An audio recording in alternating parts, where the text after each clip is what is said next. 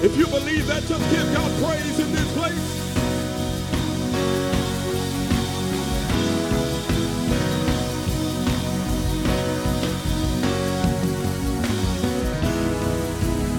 Come on, I believe God is moving in this place. I believe God is breaking chains in this place.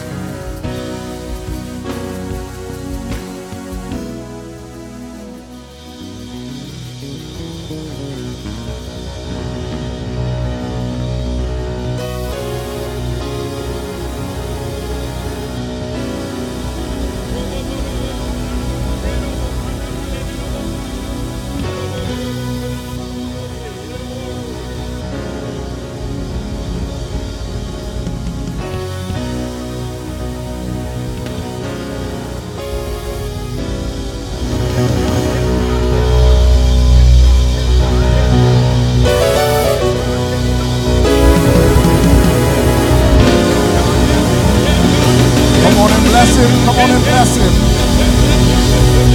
bless him. Come on and bless him. Come on and let him know how appreciative you are for him blessing you. Come on, come on, come on, come on, come on. Come on, come on, come on.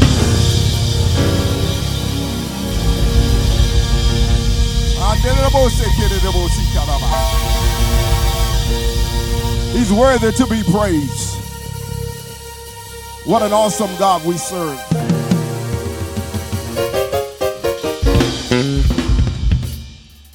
Amen. You may make your way back to your seats. Amen. God is a good God. Amen. And we bless him on this morning. Amen. Thank him for meeting us in this place. How many glad about that this morning? Hallelujah. How many glad that you come to the house of God this morning? Something about being in the house of God, being in his presence, where he can release what he wants to do in and through your life. Amen. We bless him on this morning. Come on and give our praise team a hand clap on this morning. Amen. Our band this morning. Amen. Our media team, all those that are serving on this morning. Amen. Those in our youth, our ushers, our greeters. Amen. We thank God today for everything that's been said and done up until this appointed time in the house of God. Amen. It's a blessing to be in the house of God on another Sunday. Amen. We could be lying on our bed of affliction. We could be pushing up daisies, but look what the Lord has done. Amen. He's brought us into his house. Amen. To give him the glory and the praise. Amen. So we thank him on today. Come on and give our First Lady a hand clap. Amen. We thank God for her on today. Amen. Do we have any first-time guests that are with us on today? Amen. Just wave your hands to us. Amen. I see a few hands. Amen. We're honored and privileged, amen, to have you in this house on today. We don't take it for granted. We realize that you could have been somewhere else. There are many other churches in the Clayton and surrounding area, but you're in this house on today. So we are definitely privileged and honored, amen, to have you here. Amen. Thank God for those that are returning guests. Thank God for you, amen, returning back here to faith. Amen. And we celebrate those that will be joining us, amen, by way of social media. We thank God for you that will be joining us. Amen. We thank God that this is Black History Month. Amen. Black History Month. Amen. It began as Negro History Week in 1926, but in 1976, amen, there was a shift, amen, where we're celebrating it the entire month.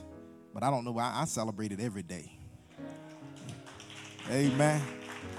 I'm glad to be black. Amen. Black and I'm proud. Y'all ain't gonna help me. Amen. But we thank God for what this month means. We thank God for all those that have paved the way for us.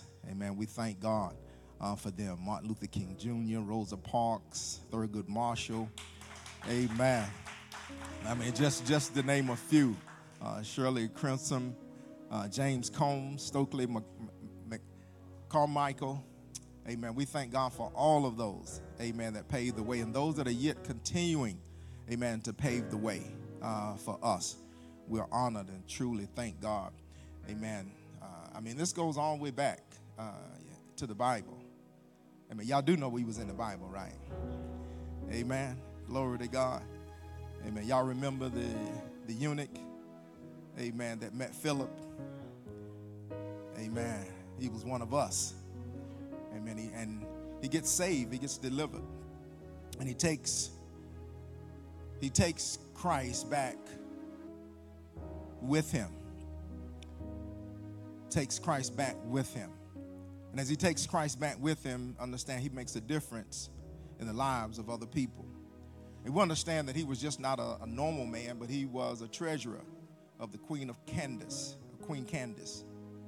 And we understand that means that he had some loot. Y'all ain't gonna help me. He wasn't poor. Amen. We were never meant to be poor. Y'all ain't gonna help me. Amen. He was wealthy. So wealth is important. We're going to talk about that in a couple of weeks as we're going to dive into our new series called Loot in a couple of weeks. We're going to talk about money. We're going to talk about finances. It's amazing. Everybody want it, but don't nobody want to talk about it.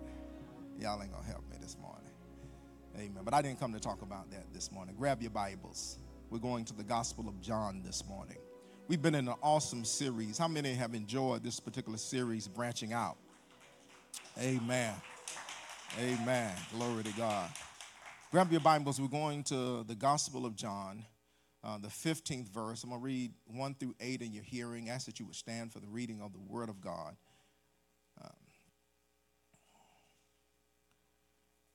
As you're looking for John, we understand that John writes this from a perspective not of a biology of Jesus, but instead he writes this as a thematic presentation of Jesus' life. John records for us the words of Jesus, which is critical. Because out of everybody else speaking, I want to know what Jesus says. Yeah. So we see here that Jesus is speaking in John 15. Starting at the first verse, Jesus says, I am the true vine, and my Father is the gardener. He cuts off every branch in me that bears no fruit, while every branch that does bear fruit, he prunes it so that it will be even more fruitful. You are already clean because the word I have spoken to you. He says, remain in me as I also remain in you. He says, no branch can bear fruit of itself. It must remain in the vine. Critical. He says, neither can you bear fruit unless you remain in me. He says, I am the vine, you are the branches. If you remain in me and I in you, you will bear much fruit. Apart from me, you can do nothing. He says, if you do not remain in me, you are like a branch that is thrown away and withered, and such branches are picked up, thrown into the fire, and burned. If you remain in me and my words remain in you, ask whatever you wish, and it will be done for you. Says, this is to my Father's glory that you bear much fruit, showing yourselves to be my disciples. As I make this final installment in this series this morning, I want to talk to you from the subject, remain in the vine. Remain in the vine. Let's pray. Father, we're honored today. We thank you for your grace and your mercy. Thank you for being a great God, a kind God, a merciful God, that you would wake us up this morning, clothe in our right minds, activities of our limbs, ability of our senses. We thank you, God, that you've given us another opportunity to come into the house of God, among our inheritance, among our brothers and sisters in Christ. We thank you for that. And Father, as we're here, not out of form or fashion, but God, to worship you and to honor you and to hear your word. God, I pray you said you withhold no good thing from us. So release in this place your word, God, for you know your people. God, we thank you right now for the word that shall be declared in this place. For this is our prayer in Jesus' name. And the church said, amen. Look at somebody and say, remain in the vine. Remain in the vine. Remain in the vine. Over the last month, we have established that God wants for each and every one of us, it is God's desire that we flourish spiritually, relationally, materially, vocationally, and mentally. And in order to do so, we've talked about things that we need to snip off of our life.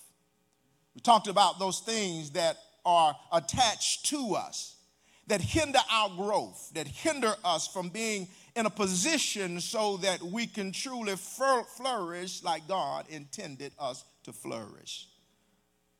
Week 1, we talked about snipping off the myth of more. In the second week, we looked at the snipping of broken relationships or broken branches in our relationships.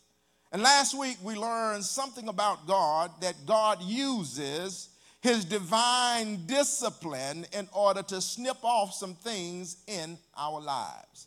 Some things that we wouldn't necessarily snip off, because sometimes we want to hold on to them.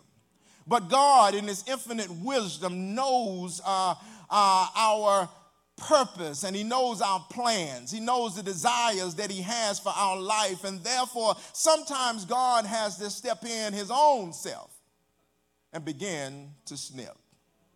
Yeah. This week in our text this morning, understand Jesus uses a different plant. I had the tree up here, the fig tree.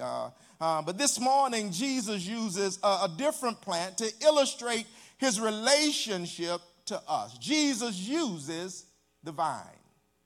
Yeah, uses the vine.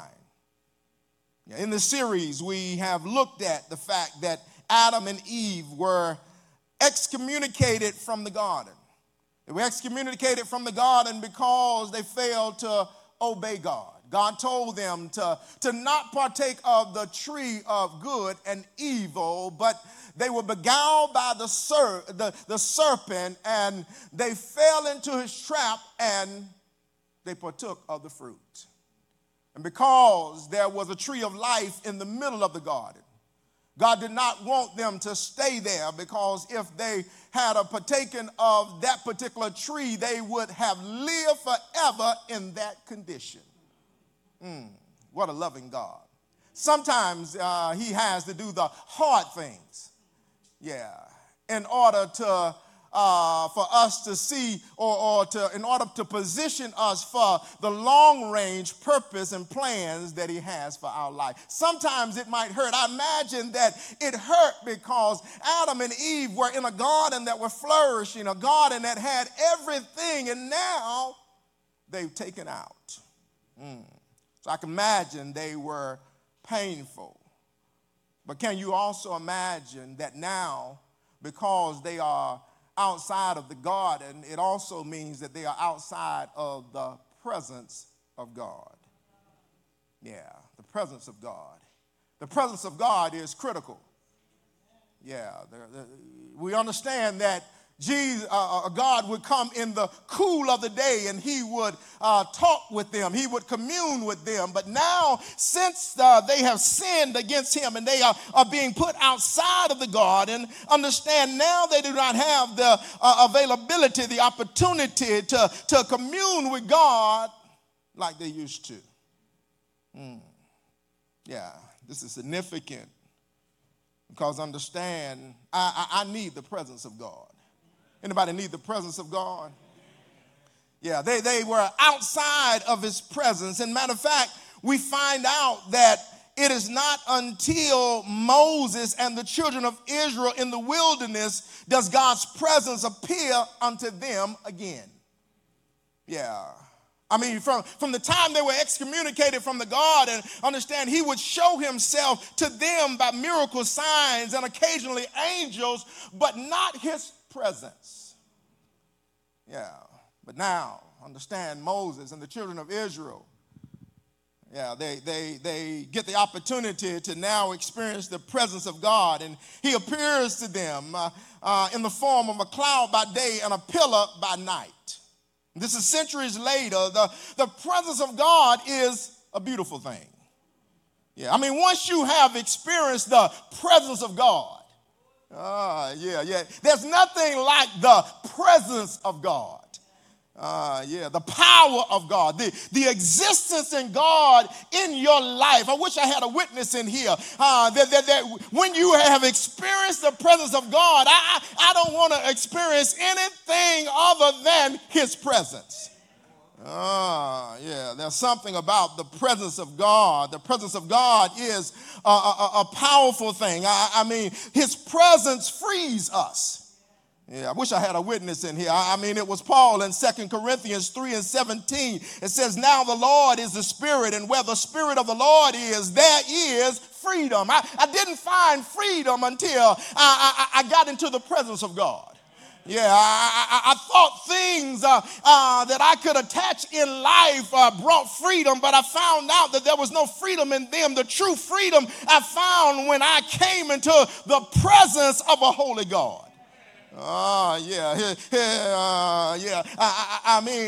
His presence frees us. His presence not only frees us, but it gives us strength. This is what the writer of Psalms says in Psalms 27:1. He says, the Lord is the strength of my life. I don't know about anybody else, but I thank God that I got the strength of God. I tried to live this life in my own strength, but I found out that there are situations and circumstances that sap my strength, and I'm so glad that I got access to a God that has all power in heaven and in earth, that all I got to do is call on him, and he will infuse me with the strength I need at the time I need it. His presence not only gives us gives us freedom and gives us strength, but it also gives us stability. Yeah, I love what David said in Psalms 23:4. He says, even though I walk through the valley, the darkest valley, he says, I will not fear evil, for thou art with me, thy rod and thy staff, they comfort me. David says he brings me stability even though I'm going through the valley, even though I got some situations and circumstances that don't feel good, even though I can't see my way. I know that if I trust God, that God is going to give me some stability in the midst of whatever I'm going through. I wish I had somebody in here that appreciate the stability of God. Not only that, but his presence gives me peace. Paul said in Philippians 4:7, and the peace of God that transcends all understanding will guard your hearts and your mind in Christ Jesus. I'm so glad that I got a peace that the world can't take from me. I thought I found peace in the world. I thought I found peace in things. I thought I found peace in people, but I'm so glad that there's nothing like the peace of God. Can I get a witness in the building? That when you're going through, that when you can't see your way, that when situations don't turn out, that you don't have to rely on man, but you can call on God to soothe the situation. He'll give you a peace that surpasses all understanding. People will look at you and what you're going through and the problems that you have in your life and wonder how in the world can you have the peace. It's because I got the peace of God. There's nothing like his peace. I'm getting ahead of myself, but I don't know about anybody else, but I need his peace. I can't make it without his presence. Anybody need it? Anybody need the presence of God? I understand why David declared in Psalms 51:11, do not cast me from your presence or take your Holy Spirit from me. I understood why he said, Lord, don't leave me. It was Moses that said,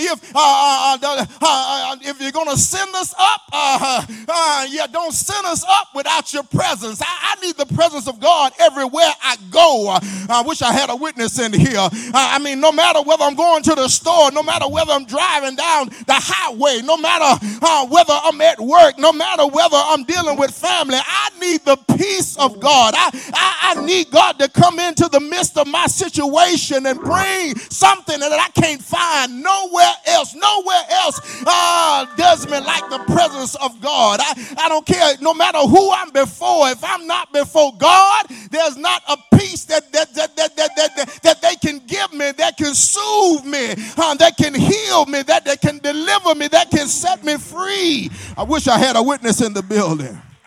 So being connected to God is vital. It's vital. I mean, this is what Jesus is trying to get over to us in our text this morning. Jesus talks about the vine. Yeah. And in Jesus' day, understand, vines were important. I mean, typically everywhere you went, there were vines. There were grapevines. And Jesus, in his day, understand, the temple even had pillars that were engraved with grapevines. Matter of fact, the coins that they had during that time were engraved with grapevines. So grapevines were critical. They were important, and Jesus uses this. Jesus often teaches things and uses things that people can relate to. So he brings his disciples into this conversation and begins to talk to them about vines. Let me set the stage. We understand that previously, two chapters over, Jesus is sitting with his disciples in the upper room. Jesus is about to be crucified. He's about to be offered up for the sins of the world. And as he's sitting there, understand that amongst him are his disciples, and amongst their disciples is one by the name of Judas. And Jesus gets up after they have partaken of the Lord's Supper, after they've eaten the lamb, after they've taken of the wine and the bread, and he gets up and he literally is on his way to Gethsemane to be betrayed by Judas. And he begins to talk to them along the way, and some scholars believe that as he's walking along the way, that he's seeing grapevines, that he's walking by the temple, that he's walking by the vineyard, and he takes and uses that illustration as they are walking so that they could relate to what he's saying. They can visually see what he's saying out of his mouth. Jesus tells them in the first verse, he says, I am the true vine, and my Father is the gardener. Now here Jesus, understand, he uses, or this is one of the 7 I am statement that Jesus makes. Jesus says in John 6:35, I'm the bread of life. In 8:12, he says, I am the light of the world. In 10:7, he says, I am the door of the sheep. In 10 and 11 and 14, he says, I am the good shepherd. In 11:25, he says, I am the resurrection and the life. And then in 14 and 16, he says, I am the way, the truth, and the life. Jesus wants them to know who he is. If we back up to Genesis, we understand that as he calls Moses and ushers Moses into his assignment to deliver the children of Israel, Moses asked the question, who shall I say sent me? And he says, tell him I am that I am. God is trying to let us know who he is, that he can be what you need and he can be what I need, that he's not held by any limitations, that whatever you need God to do, God will show up and he will show out. That if you need him to be a healer, he'll be a healer. If you need him to be a deliverer, he'll be a deliverer. That whatever you need this morning, I'm here to tell you that God will meet you right where you are. Anybody glad about that this morning? So he tells them that I am the true vine and my Father is the gardener. Now, this is critical because he uses the word true here, which means that there are going to be some false. Anytime God has to use true, we have to understand that false is going to show up somewhere down the line. And he wants you to understand, he wants you to understand that he is true. That you can look at everything else and it look good and sound good, but the truth of the matter is it's not like him. Matter of fact, Israel was called the vine in the Bible. Psalms 80, the psalmist says to God, you brought us from Egypt as though we were a tender vine. And then in Jeremiah 21 and 20 and 21, he says, yet I have planted thee a noble vine, holy, a right seed. How then art thou turned into a degenerate plant of a strange vine unto me? Notice the digression. He says Israel was a noble vine at the beginning. But somewhere down the line, something happened and they began to be a strange vine. See, because Israel could not serve God fully because they were stuck in their flesh. I wish I had a witness in here. You know how we do. We start out good, but somewhere down the line, we fall prey to our flesh, to our lustful desires. And this is what the same thing that happened to the children of Israel. So God shows up. So Jesus came on the scene, and he became the fulfillment of Israel and the promise of God in person. He is the true vine, the real vine, the genuine vine. What Israel could not do, he did. Y'all ain't gonna help me this morning. He became the vine. He became the in-between between the Father and the branch. I don't know about you, but I'm so glad that he was willing to come in between. In order to deliver us, in order to set us free. Understand, none of us would be here this morning if he did not decide, to step in between the Father, and the branch. In other words, he stepped between the Father and you and I. We would be stuck in our own self if God had not looked down through 42 generations just to save a wretch like you and I. That's right, we were wretches, we were unclean, we were nasty, we were dirty, we were filthy. We came out of our mother's womb shacked with iniquity. But thanks be to God that he looked past our faults and saw our needs. Anybody glad about it this morning? He was willing to do what nobody else could do. So Jesus says, I am the true vine and my Father is the gardener. So the Father's role is to cut off every branch in me that bears not fruit. This is what Jesus is saying. He says, while every branch that does bear fruit, he prunes so that it will be even more fruitful. So here Jesus is letting us know that there are two types of vines or two types of branches. There's the branch that produces, and then there's the branch that doesn't produce. Both are connected to the vine, but one is only fulfilling its role.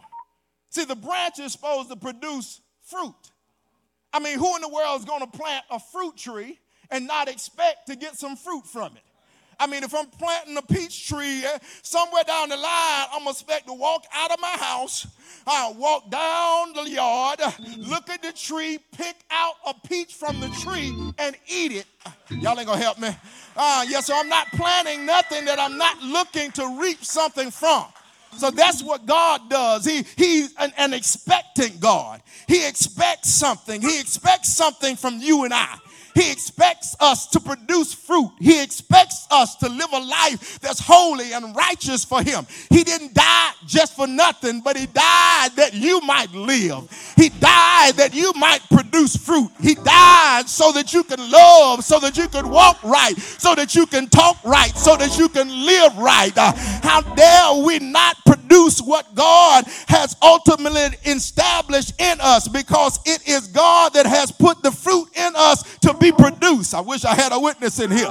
See, from the beginning, he wanted us to be productive. From Genesis, he tells Adam and Eve, I want you to be fruitful and to multiply. I know we always thinking he's talking about children, having children, but the truth of the matter is God wants us productive in every area of our lives. He tells us to occupy till he comes. Don't sit down, don't sit out, don't throw in the towel, no, don't give up. He says, I need you producing something. I need you to activate what I put inside of you. God does not want you dormant. He does not want you sitting around looking at everybody else. There's something in you that God wants to come out. I wish I had a witness in here. That's what God wants. He's the gardener. I'm getting ahead of myself.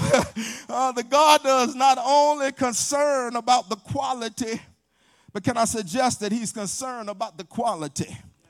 Yeah, I mean, pruning is necessary to produce a healthy fruit.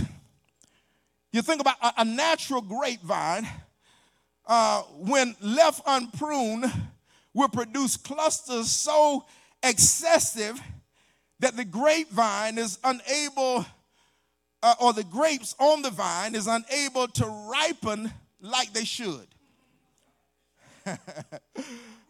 So the purpose of pruning is to obtain maximum yield of high quality grapes.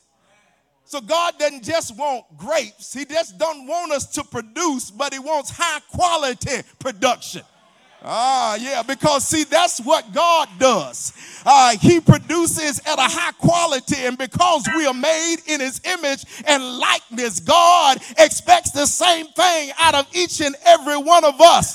No, he doesn't want that little thing. No, he doesn't want us to think small. No, he wants us to think big. He wants us to do big things. He wants us to do great things. I wish I had a witness in here. Sometimes we limit our own self because of our thinking, but God wants us to think big. Somebody said think big. Yeah, he wants you to think big. So when God prunes, understand it doesn't always feel good. Y'all got quiet right there. See, it's one thing to put pruning shears in the hand of somebody that's unqualified. An unqualified gardener. We all seen those trees and bushes that, you wonder who in the world got a hold of them. They're jacked up.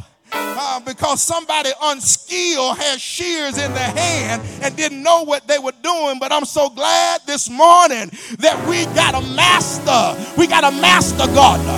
That's right, the King of Kings and the Lord of Lords. He's a master gardener. And what I love about him is that he knows right where to cut. He knows how to cut. Can I get a witness in here? He'll cut you right at the laceration, where at the branch where you need to be cut. And what I love about God is when he cuts, it might hurt, but it's going to help. It might make you cry, but it's going to be all right after a while. Because he's the master gardener. I'm so glad this morning that the shields are not in your hands, because you might snip me in the wrong place. You might cut me because you don't like me. You might cut me because you want to get back at me. But I'm so glad that I got a God that sits high and looks low. He knows exactly where to cut. Anybody glad about that this morning? Oh, you ought to praise God that he's a master cutter and that he knows right where to cut you when you need to be cut. He knows the time and he knows how. Can I get a witness in the building? He's a master cutter.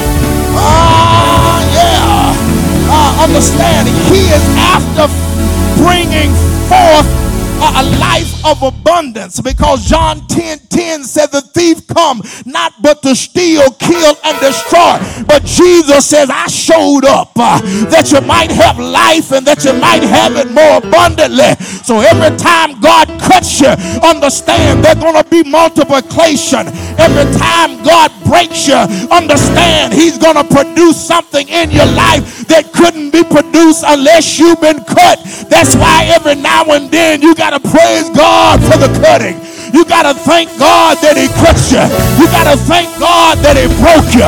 You got to thank God right where you are.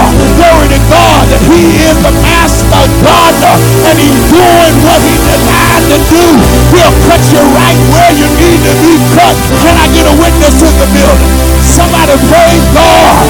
Praise the master cutter, master gardener. Oh yeah. My God, my God. Oh, y'all sit down. Y'all rushing me. Rushing me. The word cut off. Kathario in the Greek is also used to understand as to lift up. So I can imagine Jesus walking with his disciples. I can imagine he's seeing the grapes that are hanging down. And anytime a grape hangs down to the ground, understand it's not able to receive the nutrients that is needed in order to be productive. If it's hanging low, understand it's not able to get the sunlight that it needs, the photosynthesis that it needs in order to be strong and produce like it needs to be produced. So the farmer puts a vine on trellises to lift them off the ground. He cleans them off. He cuts them off. He cuts off the things that sap the branch of its vitality and strength. And that's what God does in our life. He sees things in our life that are sapping the vitality and the strength of our life. And he begins to take his divine snips and begin to cut those things off of our life. See, he removes the suckers that sap the vitality and the strength out of your life. Every now and then you need some sucker snip. Y'all ain't gonna help me. You need some sucker snip. Yeah, suckers that are trying to suck your life. Suckers that are trying to suck your vitality. Suckers that are trying to suck your praise, suck your worship. Every now and then you need God to cut the suckers. You ought to tell God, thank you for cutting the suckers out of my life. They didn't mean you're any good. They look good. They smell good, but they didn't mean you're any good. They brought you gifts. They talk sweet to you, but they didn't mean you're any good. Y'all ain't gonna help me in here. Every now and then he had to cut the suckers. The job might have been a sucker, so he cut the sucker out of your life so that you can flourish, so that you can find the real job, or so that you can be an entrepreneur and open up your own business because the job was sucking your life out. But I thank God that God is a God that is able to cut the suckers out of my life. Can I get a witness in the building? Anybody glad about it? Oh my God, my God. Let me say this right here, that not all of the stuff that God prunes is because of some sin we have committed. God would take away and regrow in amazing ways. I love this. I thought about this. I said, God never removes something in your life if he didn't have something better to replace it with. That's why, we ought to not complain when God removes some things out of our life, because God knows our end from our beginning. He shaped and formed us. Jeremiah, he says, I knew you. I formed you to be a prophet of the nation. God knows exactly what he designed for your life. And therefore, sometimes he has to remove those things in order to bring the better things in your life. I thank God as I think back over my life, all the things he had to remove. I cried about them. I questioned him. But now I look back, hindsight, and I thank God for cutting. I thank God for removing those things out of my life. Somebody ought to praise God right here for removing the things out of your life. I know it hurts. I know you stayed up late at night. I know you wondered why, but you ought to praise God because he knows your end from your beginning. Oh my God. Jesus makes a powerful statement. He goes on to say, remain in me. Remain in me. Remain. Remain means to abide, to not depart, to be in constant communion with him. God said, I need you to stay close to me. I want to tell us that we are living in a day and time that we need to stay close to God. As you look at the news, as you look at all that's going on, wars and rumors of wars and wars that are actually going on, understand it's time to stay close to God. It's time to get in God's face. What we've done over the last month, we've been praying and fasting. We've been getting in God's face. We've been denying our flesh. Why? Because we understand that we can't make it by ourselves. That I need God every ounce of the day. So he says, remain in me. And the reason he says remain in me, he gives us some benefits of remaining in him. The first one, he says it produces fruit. Jesus says, apart from me, you can do nothing. Nothing. Somebody say nothing. Absolutely nothing. Anything that's going to be productive. Anything that's going to be spiritual. He says, you can't do nothing without me. But how many of us have tried? We've tried to do things without God. We tried this and we tried that, and ultimately we found out that it didn't work. But when you in God, he says, but within or in him, we will bear fruit. We are productive. So naturally thinking, a branch's job is to produce fruit, but it cannot do it on its own. It has to have the vine, because the vine releases the sap into the branch in order to release the fruit that the branch is intended to produce. So understand, without the vine, there is no sap. Y'all ain't gonna help me. Without God, there is no productivity.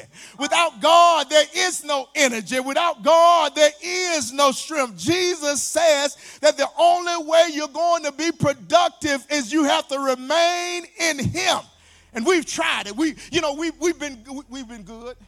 You know how we do. It'll last for a week. It'll last for a couple of months. But ultimately, the real you gonna show up. The real you is going to come out. I mean, we try to do everything right, but Jesus says the only way to live a truly good life is to stay connected to him. We would never reach our fullest potential without being connected to God. Never will we reach our fullest potential. And I don't know about you, but I told you in 2024, I want to be at my fullest potential. Anybody want to be at your fullest potential? Well, God said you can't do it without me. He says you got to remain in the vine. How can I make it a little clearer? Yeah, remain in the vine. So if you got internet, understand, if you got internet, like internet in this building and internet in your house, there's a router. No internet, no router, no internet. So Jesus is the Wi-Fi coming through the router, and we are the devices. And understand that if we get further away from the router, the signal is less. There are going to be glitches in the signal. The further you get away, the longer it's going to take. You know that circle? It's going to keep on going around. Trying to find that signal. But as you get closer back to the router, understand the signal gets stronger. And that's what God is saying in this season of our life. We got to stay close to God because I need a powerful signal. I need to be able to hear from God. I need the power of God in my life. Anybody need the power of God in your life? I need to be able to make the right decisions. I'm tired of making the wrong decisions and suffering with the results. No, I need clarity. I need clarity from God. I need to be on the right frequency with God. I need God to be able to download into me what he needs to download into me without any problem. Glory to God. And it's going to take us staying and remaining in God. staying close to him. I know it's going to be difficult. I know it's going to be hard. We got a lot of distractions, but I'm here to tell you, it's time to remove the distractions out of your life. Look at your neighbor and say, remove the distractions. Remove the distractions. Remove the distractions. Because God want to download something in your life. God want to give you power. He want to give you power. He want to cause you to live a holy and a righteous life. He want to cause you to make the right decisions. He want to cause you to walk in discernment. He want to cause you to be able to lay hands on your own children. He want to cause you to be able to walk in your job and shift the atmosphere. Glory to God. He want to cause you, glory to God, to be able to speak over your own money. Y'all ain't going to help me. Be able to speak over your own body.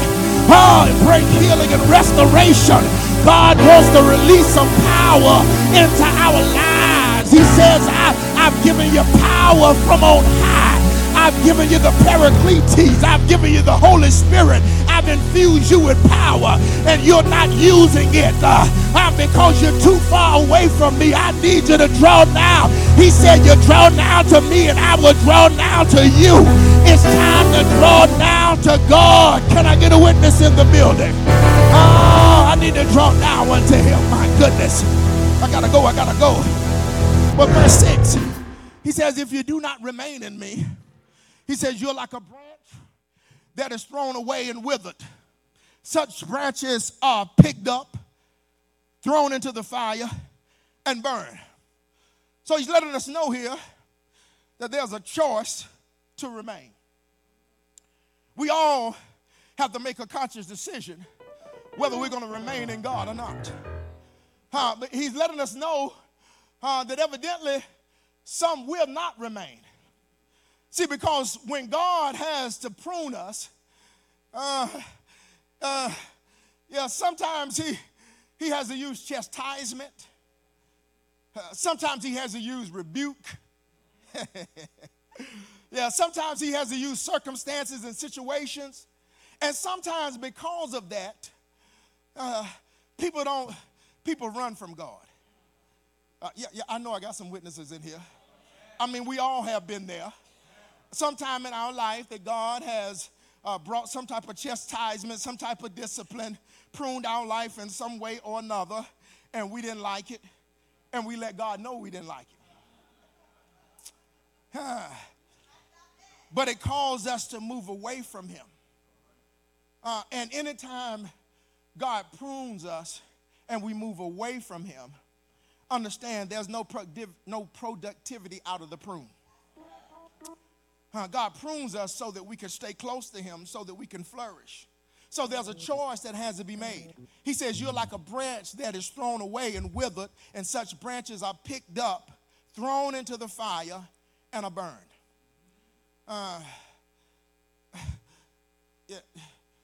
The Bible says, anyone who puts their hand to the plow and looks back is not fit for the kingdom of God.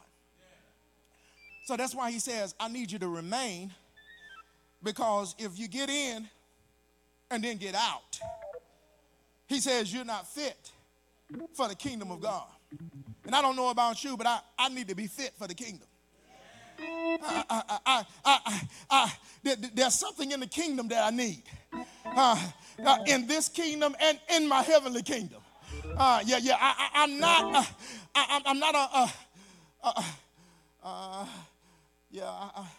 I like air conditioning.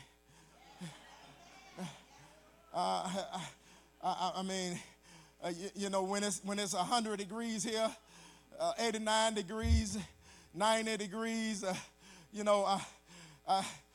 see I'm sweating right now?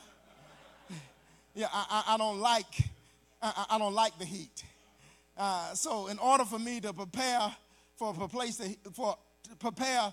place that he's already prepared for me, then I got to prepare right here. I got to make the conscious choice that I'm going to remain in God. Because, see, I don't want him.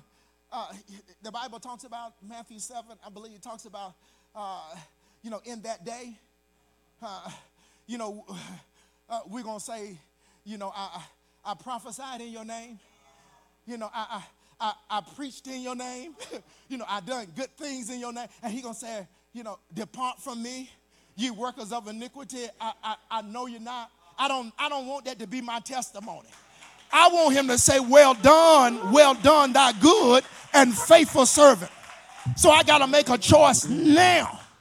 Not tomorrow, now. I got to make sure I remain in God now. Matter of fact, 7 says that if you remain in me and my word remain in you, he says, ask what you wish and it will be done to you.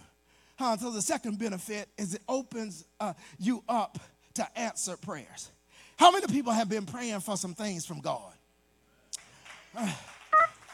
How many wanting God to bless your life and bless your family and bless your health? And, you done gave God all those petitions and maybe you've not received it yet. Maybe it's not been released in your life yet. He says the closer you are to me, that you'll be able to ask. The reason that you're going to be able to ask and receive it is not because God is some genie.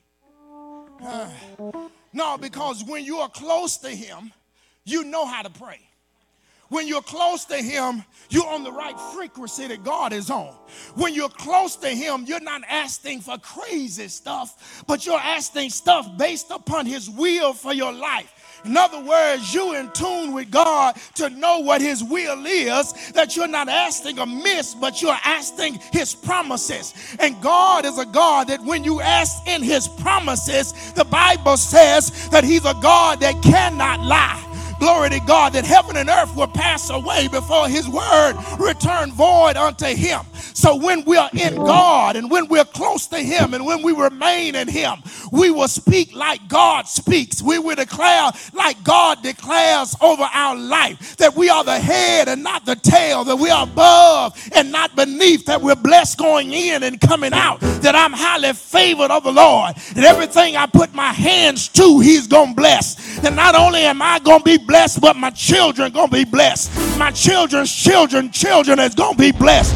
Matter of fact, I'm going to have enough in my cupboard. Matter of fact, there's going to be an overflow. I wish I had a witness in here. He says, I wish above all things that thou would prosper and be in health, even as thy soul prosper. And when I'm in God, I can speak healing over my body.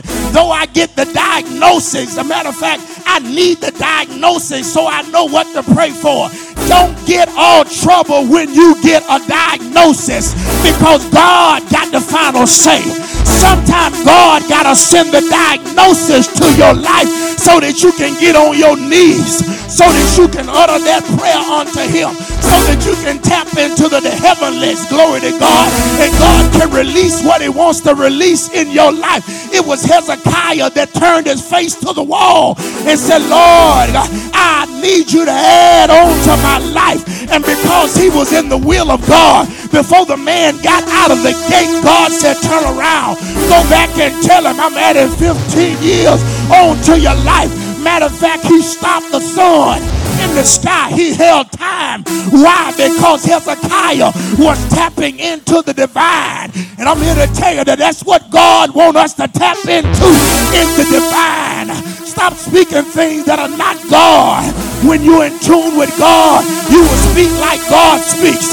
You will say like God says. Glory to God. And it had to come to pass, because God is a God that cannot lie. Somebody ought to praise him right there, because he's that kind of God. Glory to God. I'm here to tell you, I don't know what you prayed over this last month, but I hear God saying, because I've seen your prayers, because I've heard your petitions, because I've seen you turn down your plate, I'm about to release something over your life. Because you tapped into the divine. You tapped into the heavens of heavens. Glory to God. And I'm going to send rain down. I'm going to send it down over your life. I'm going to send it down over your health. I'm going to send it down over your money. I'm going to send it down over your children. I'm going to send it down over your job. I'm going to send it down over your mind. I wish somebody would grab it right there and go ahead and praise God for what he's getting ready to do in your life. He's releasing it. He's releasing it. I see the heavens opening. Glory to God. It was Jacob was on his way And the Bible says that Jacob made an altar. He got down on his knees. He began to petition God. And though in the hole he looked up, he saw angels ascending and descending. I don't know who I'm talking to, but I see God causing the angels to ascend and descend over your life. Whatever your address is, God is sending angels. Whatever that situation is, God is sending angels. Who am I talking to in this building? God is releasing what he wants to release in your life. You ought to go ahead and praise God for what he's getting ready to do, for what he's doing in your life. God is doing it. You ought to receive it. When you receive it, when you glorify him, magnify his name in this place, because he's a good God and worthy to be praised. Yo, I gotta go. I feel the Hanadaboseke. Yadabosika Nadaboseke. Ikarabaraboseke Shanadabo. Ikanadaboseke.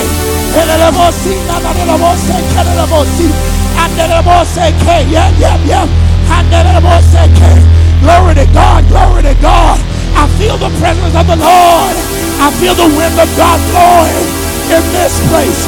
You ought to lift your hands and receive. Lift your hands and glorify God in the building. He's releasing it. He's releasing it. He's releasing it. He's releasing it. Glory, glory, hallelujah. Glory, glory, glory. He's releasing it. He's releasing it. Will you receive it? Will you receive it? Oh my God, my God. Yeah. The last thing is, how did it produce as much fruit? That when you're in God, you will produce much fruit. God desires, and I'm closing, God desires for each and every one of us to produce much fruit. Look at the progression in the text. He says, from producing no fruit to producing fruit, to producing greater fruit, and then he says much fruit. God is about progression in our life, that he wants us to produce in every season that we're going through. And I'm here to tell you that you're in a fruitful season right now. Glory to God. You're in a fruitful season right now. I know we think about harvesting in the fall, but I'm here. I see God shifting right now, that you're in a season of harvest for your life. Glory to God. And the more that we remain in God, the more that we remain in him, the more fruit we will bear. Because he says, you can't do nothing without me. He says, so you got to stay connected. You want the blessing, you got to stay connected. You want God to answer your prayer, you got to stay connected. You want God to touch that finance or touch that health, touch those children, touch that job, whatever it is, you got to stay connected to him. He says, if you remain in me, glory to God, and I remain in you. Look at that. God said, I need you to remain.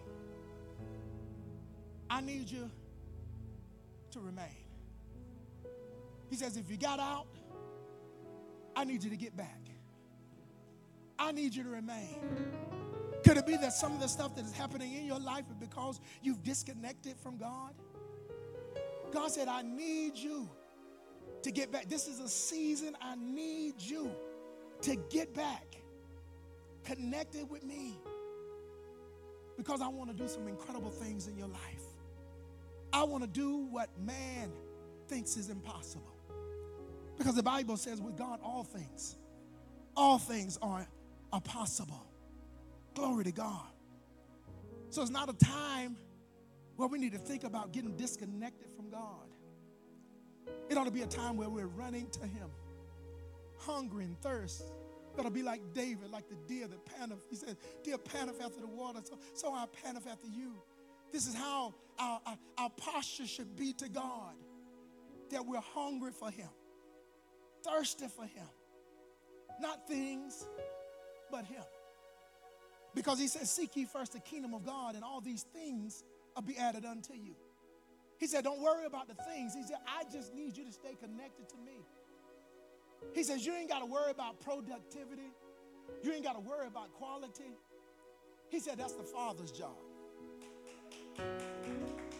He said, the only thing I need you to do is stay connected, to remain in me.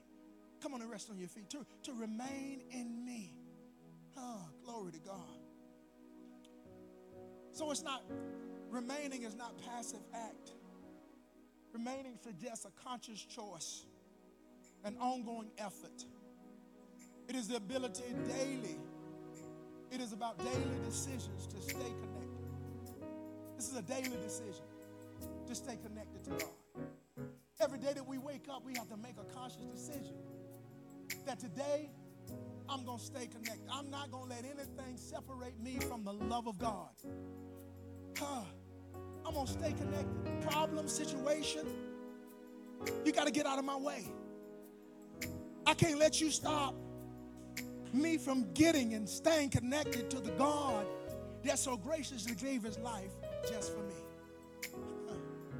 So how do we stay? How do we remain in him? First, we got to get connected. We got to be saved. Got to be saved. There's no way to be connected to the vine and not know him. The only way we can claim connectivity to God and to the vine is that we got to have a relationship with him. And then we got to pray. Prayer is critical. We got to petition God. Every day of our life, we got to find ourselves praying, talking to him. What spouse does not talk to what wife or husband does not talk to their spouse? I mean, something wrong with the relationship if they're not talking. You're going to give the enemy a foothold if you're not talking. So just like we got to talk to our spouse, what parent does not talk to their child? You got to talk to your child. You got to talk to people, relationship. And that's the same way with God. God wants us to talk with him. And over these last months, we've been talking to God. And I'm telling you, God is joyous because we've taken the time to talk to him. So don't let it end. Continue to talk with him, commune with him. And then you got to study your word. Study his word. That's how we remain.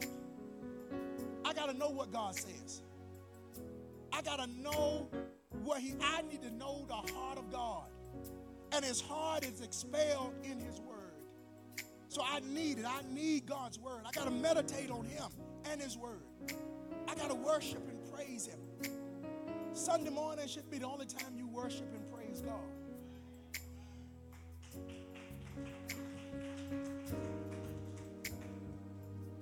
I mean, you could do that riding down the highway. I've often been caught up. Now, because I was caught up in the spirit, I had the ability to drive too now. I didn't close my eyes. I didn't put all that on the Holy Spirit. No. I didn't turn on the steering wheel. No, he does things decently in order. At the job, stealing away in the restroom, in a quiet room. I mean, having a place in your house that you designate just for prayer. Oh, my God. And worshiping him. There's something about worship and praise. Oh, that just elevates our life. Causes the cares of this world to just go away. Because God has taken us into a heavenly place, a realm that the material can't touch. That situations and circumstance can't touch. That's why when we're going through that we ought to immediately want to go into worship and pray unto God. And then we had a total surrender our life to him. In other words, I know sometimes we try to hold on to a piece, but God said, I want it all. He says, I'm a jealous God. I don't want anything to have you other than me.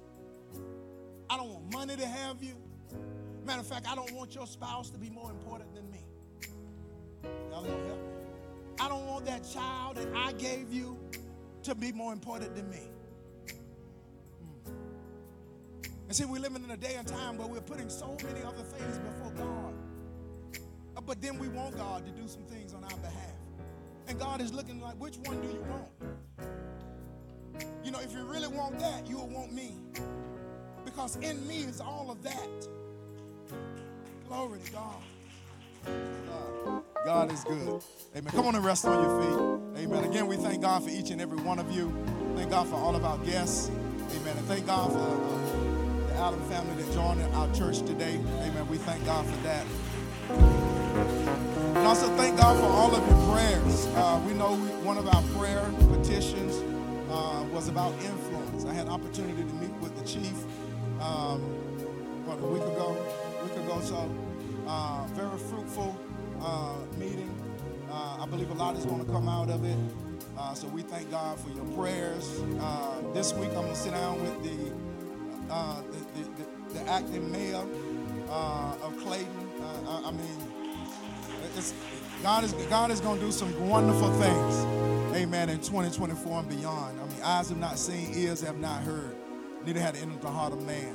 Things that God has in store for us as a collective body, but also us as individuals, amen. All right, Father, we thank you today for what you've done in this place. God, I pray that you would continue to be with us. God, do what you got to do in our life. God, be the master gardener. God, that we may bear much fruit. For when we bear much fruit, the Bible says that you're glorified. So God bless us. Be with us as we leave this place, but not your presence. We give you honor and glory in Jesus' name. And the church said, amen. Have a blessed week on purpose. God bless you.